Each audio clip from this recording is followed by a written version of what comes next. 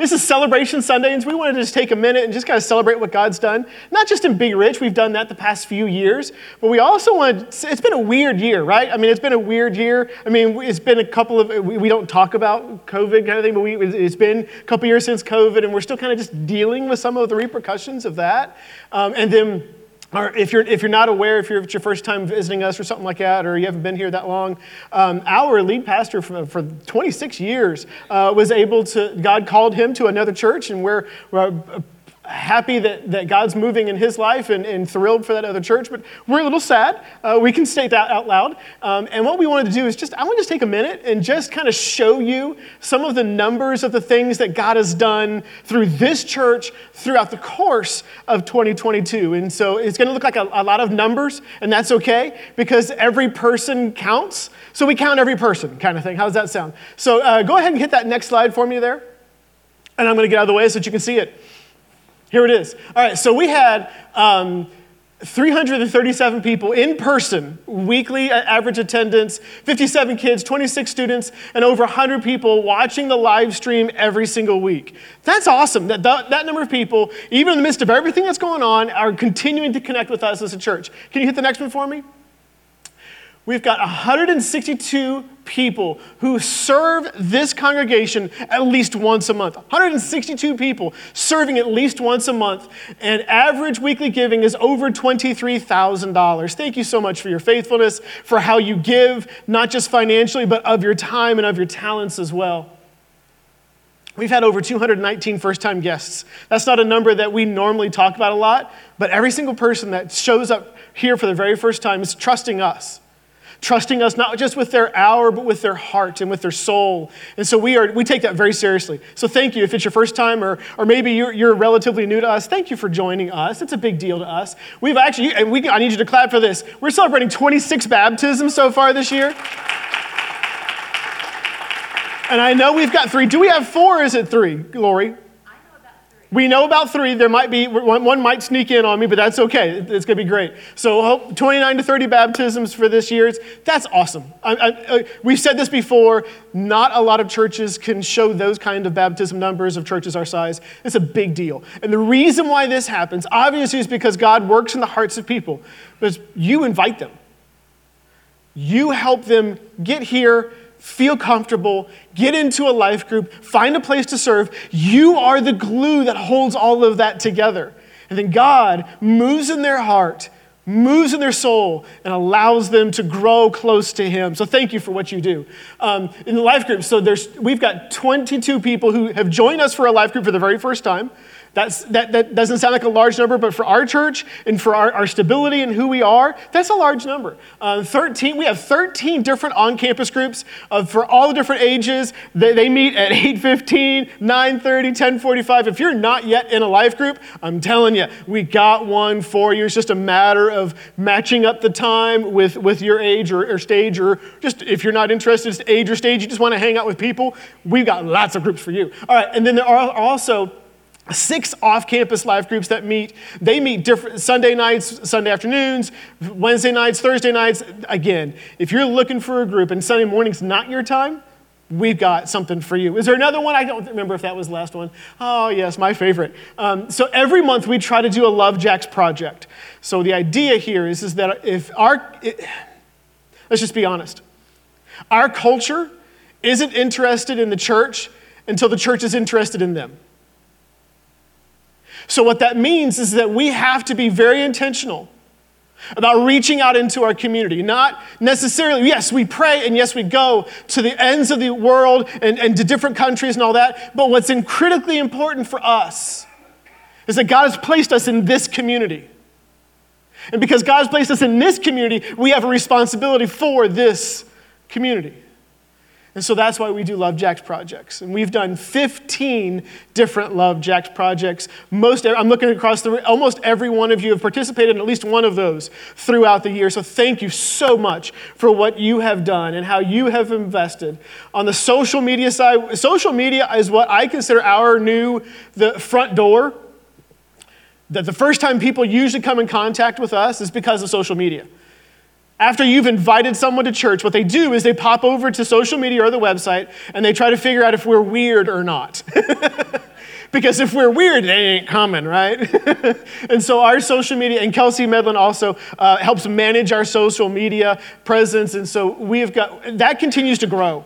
In an era where things sometimes decline or stay stagnant, our social media presence and how we connect with people continues to grow, and we continue to see fruit from that. So thank you so much for how you invite people in person and also on social media. So whenever you check in and say, hey, I was at church today, that makes a difference in the lives of people, because people see you and they know that you wouldn't do something that was weird or awkward or anything like that. And so that's why they come and they hang out with us. So thank you so much. And we're going to praise God. Just go ahead and give God a hand for everything he's done all year long.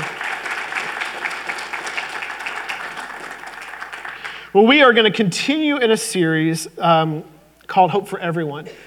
This week, what we're going to talk about specifically is fear.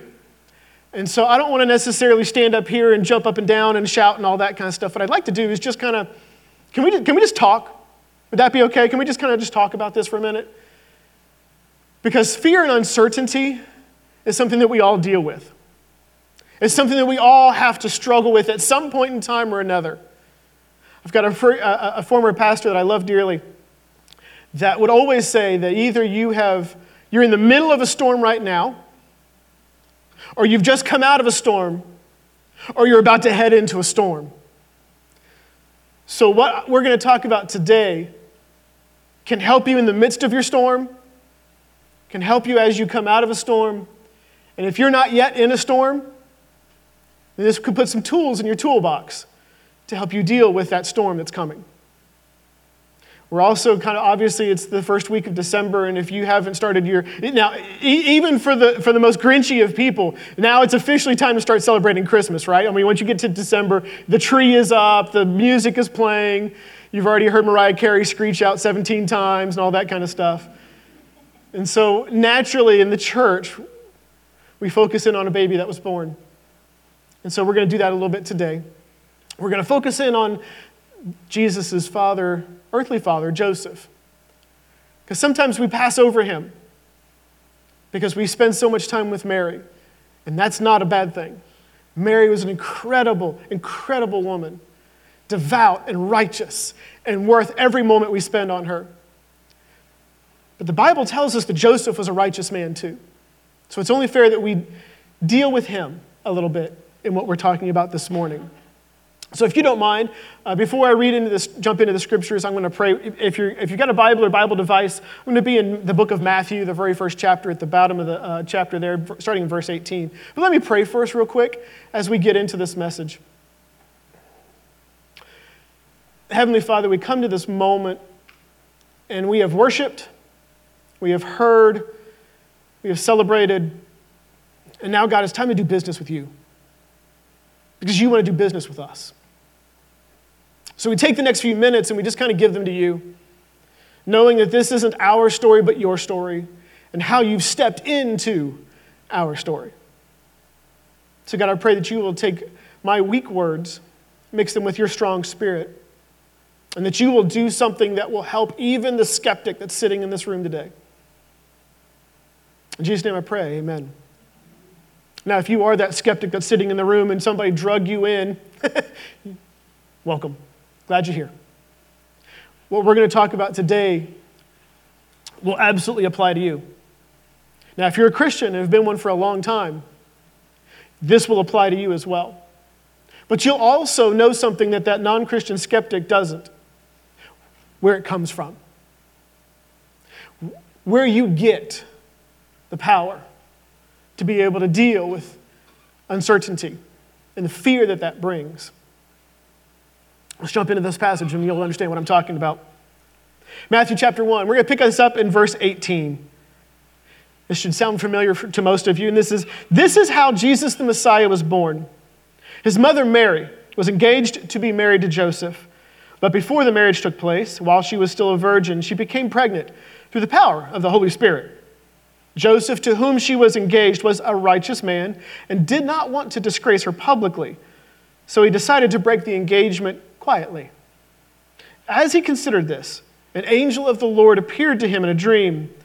Joseph, son of David, the angel said, Do not be afraid to take Mary as your wife, for the child within her was conceived by the Holy Spirit, and she will have a son, and you are to name him Jesus, for he will save his people from their sins." And there's a kind of an insert here. The author narrates just a little bit. It says, "All of this occurred to fulfill the Lord's message through the prophet." And he quotes, "Look, the virgin will conceive a child. She will give birth to a son, and they will call him Emmanuel," which means God is with us. The narrator continues the story. When Joseph woke up, he did as the angel of the Lord commanded and took Mary as his wife. But he did not have sexual relations with her until her son was born, and Joseph named him Jesus. All right, do me a favor. Put yourself in the mind of Joseph just for a minute. If you're a parent or have been a parent, you understand what it feels like. There's a new baby on the way. There's equal parts excitement, equal parts uncertainty, equal parts fear, especially for that first child, right? I mean, you don't even know how this is supposed to work. You don't know the whole baby thing. Especially if you're a guy, you didn't like babysit as a kid or anything like that. So there's like nothing to go off of. You're just hoping that she knows what she's doing, and you're just going to kind of be along for the ride, right? But put yourself in Joseph's shoes in first century Israel. This woman that you're engaged to, an engagement at that time was much more serious than an engagement would be now.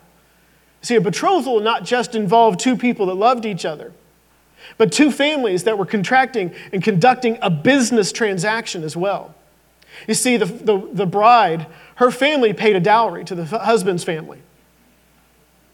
The husband was in the process of actually using that money to build a house that he and his new bride would live in. They would take the family compound and subdivide it a little bit and be building. So Joseph is literally building a house while he's trying to get prepared, and he's watching Mary and taking care of her and loving on her, and he's trying to run his business as well. We know from Luke that he's a carpenter.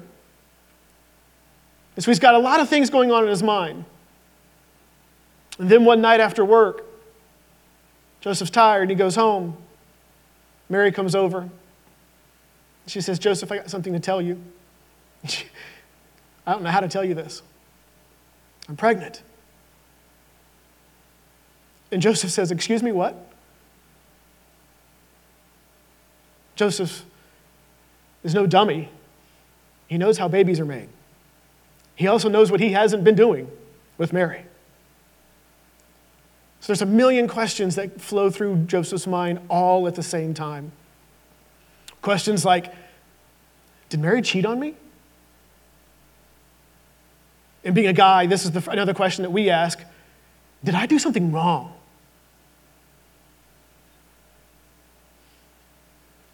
Is the relationship over? And this is a question that only a first century Jewish man would ask. What do I do with Mary? You see, in Numbers chapter 5 and Deuteronomy chapter 22, there was an understanding of what was supposed to happen in Jewish society whenever a betrothed man or even a married man, whenever somebody was unfaithful in the relationship. The penalty could go as high as death. So Joseph has got some really hard questions to ask. What do I do now? The plan that we had was ruined. Everything that I was planning on doing, none of that is on the table anymore. The way Deuteronomy talks about it is that Mary could literally be stoned to death at her father's doorstep if Joseph says the word. This is a big deal.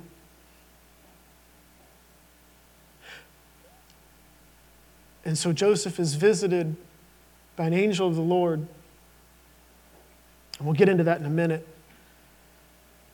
And what was probably supposed to be helpful, I don't know if it was, because a couple other questions pop up as well. Like, what if it's all true? How do you parent the long-promised Messiah? I don't know how to parent a normal kid. You're telling me the most important baby in the history of my people is my responsibility? What am I supposed to do with that? So what does Joseph do? His world is shattered. His plans out the window.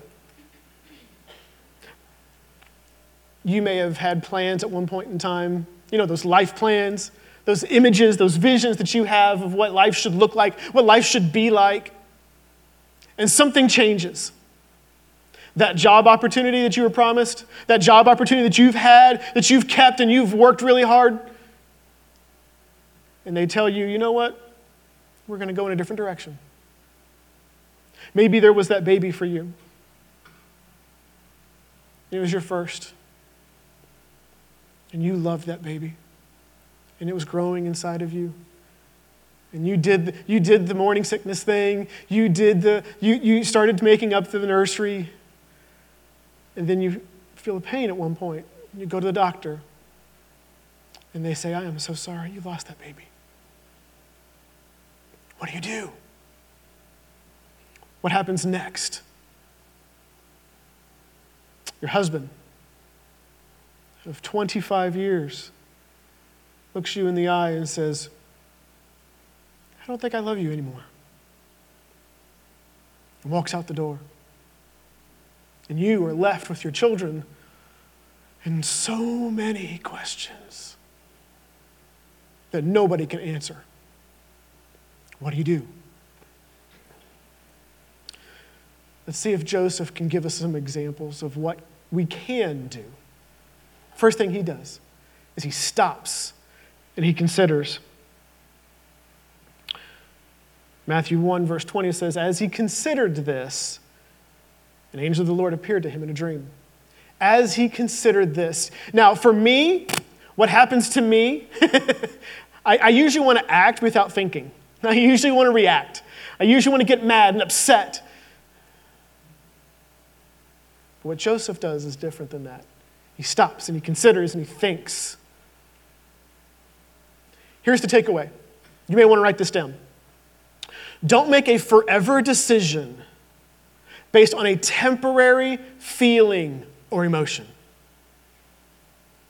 I'm going to repeat that. Don't make a forever decision based on a temporary feeling or emotion. Your feelings and emotions, while real and true to you, are not the final word and the final say. And you should not make a forever decision that you may regret down the line based off of a temporary feeling or emotion. Joseph doesn't do that. He stops and he thinks and he considers. And then he does something else. He listens for God. Same verse. As he considered this, as Joseph considered this, an angel of the Lord appeared to him in a dream. Joseph, son of David, the angel said, do not be afraid to take Mary as your wife, for the child within her was conceived by the Holy Spirit. She will have a son, and you are to name him Jesus, for he will save his people from their sins. And Joseph is like, I don't think that helps. But he stops and he listens for God. Write this down. God doesn't always solve your problems. Sometimes he complicates your life. I've been married for over 25 years now, and I love my wife dearly with every fiber of my being. But we would both agree, we're a complication to each other. If you've been married for any length of time, you understand what that looks like, right? You sit down for dinner, one person wants spaghetti and the other one person wants fish. And all of a sudden, before you know it, you're having an argument over whether we're having spaghetti or fish. And it's like, this is ridiculous. What are we talking about? But at the same time, you're looking at this other person like they're an alien because how could you want fish? Your kids are a complication in your life, aren't they? You love them dearly. You take a bullet from them. But whenever that 2-year-old comes up to you and says, it gets complicated real quick. Because you want to go flush them in the toilet. You can't. That's really, really frowned upon. But you're just, and that teenager comes walking up to you after just borrowing the car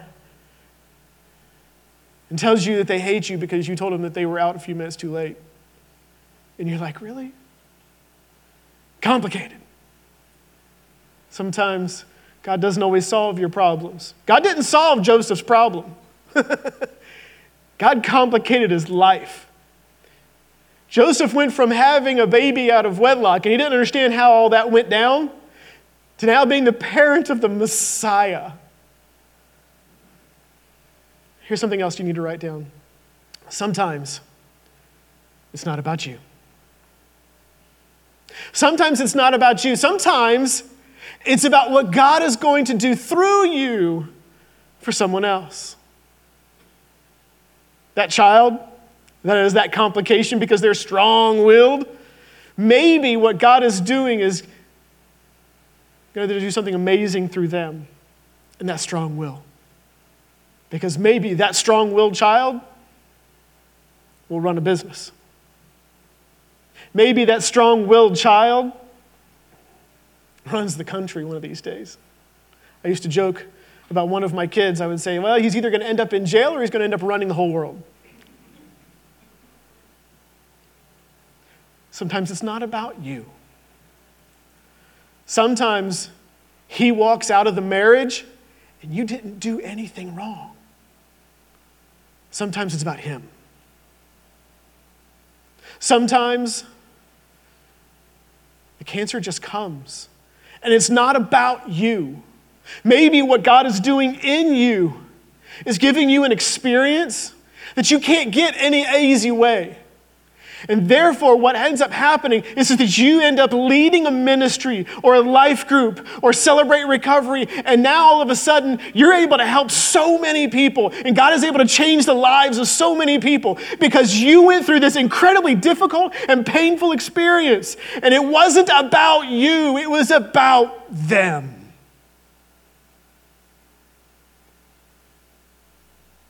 Sometimes that happens, doesn't it? Donna's shaking her head up and down. She knows what that feels like. Sometimes it's not about you.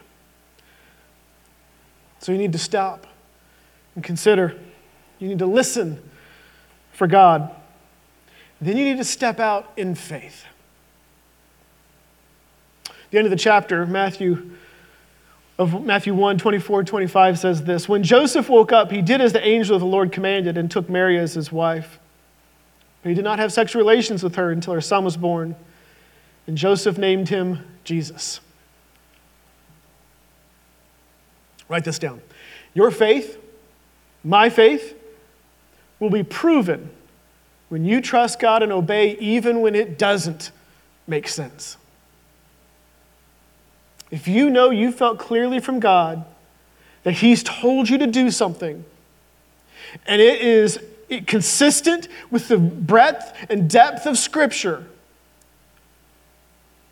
you need to do it, regardless of how easy or how hard it is. Because that's the moment whenever we talk about faith, we say that we have faith, but it's proven in those moments whenever we obey. What does that look like? And how do we do that? It sounds simple, but it's really hard. You step out. You make one wise choice. Then you make one more. Because sometimes all you can see is one step in front of you. At the time, in Matthew, Joseph sees one right step. In fact, he's not even sure if it's the right step, but it's the step that God has given him, and so he knows it's the wise step. Have that baby. Marry that girl.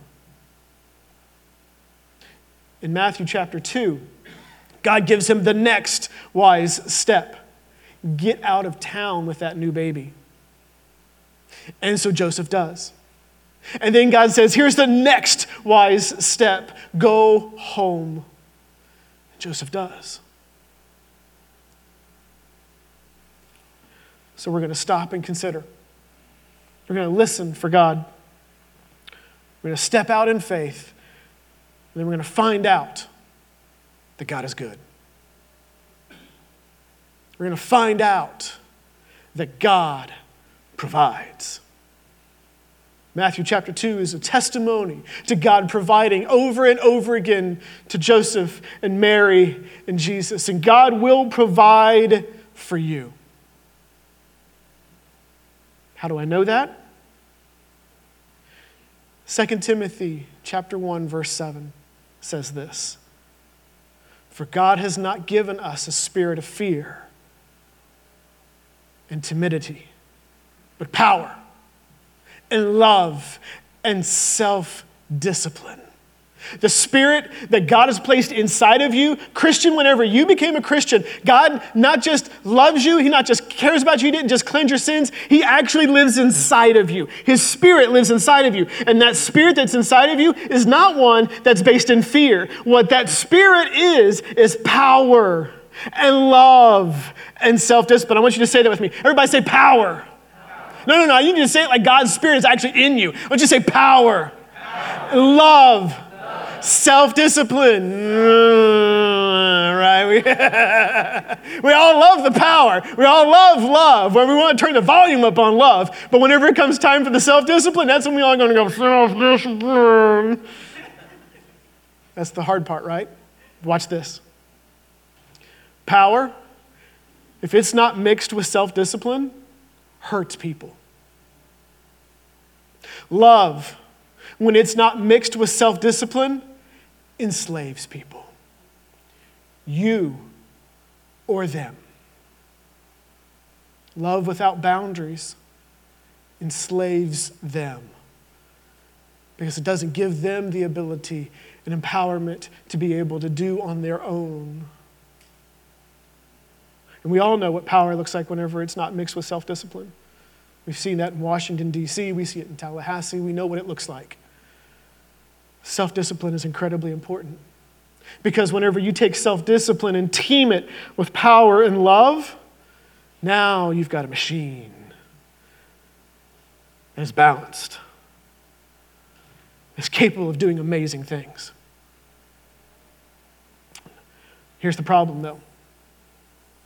If you're not a Christian, that spirit is not in you. And you need that spirit in you. So if you're not a Christian, what I want to do is I want to invite you to give up. To make Jesus not just your Savior, but the Lord of your life, the boss of you, and invite His Spirit into your life. So what we're going to do is we're going to say a prayer, and I'm going to ask everybody to repeat it after me so that way the person that's saying it for the first time doesn't get weirded out. But we're going to pray together. Everybody repeat after me. Heavenly Father, thank you for loving me. Thank you for being perfect. I am not. I have messed up, and I am sorry. Please forgive me. Thank you for Jesus and His cross. Thank you for the power of the resurrection. It cleanses me. It gives me your spirit of power and love and self-discipline. I give myself to you now. Today and for every day. In Jesus' name, I pray. Amen. If you've said that prayer for the very first time, congratulations. You've made the best decision you will ever make. And understand something. The Spirit of God that lives inside of you now, right now, not waiting until later, not waiting until tomorrow or whenever you get baptized, right now is a spirit of power and of love and of self-discipline. You will be different now. And you will, at some point in time, need to be baptized and go public with that faith. And that's what we're going to celebrate right now. I'm going to pray, and then I'm going to meet you out at the lawn to celebrate 3, maybe 4 baptisms. Let me pray, and then I'll meet you out there in just a few minutes. Heavenly Father, thank you so much for the example of Joseph, the righteous man who lived through an incredible situation.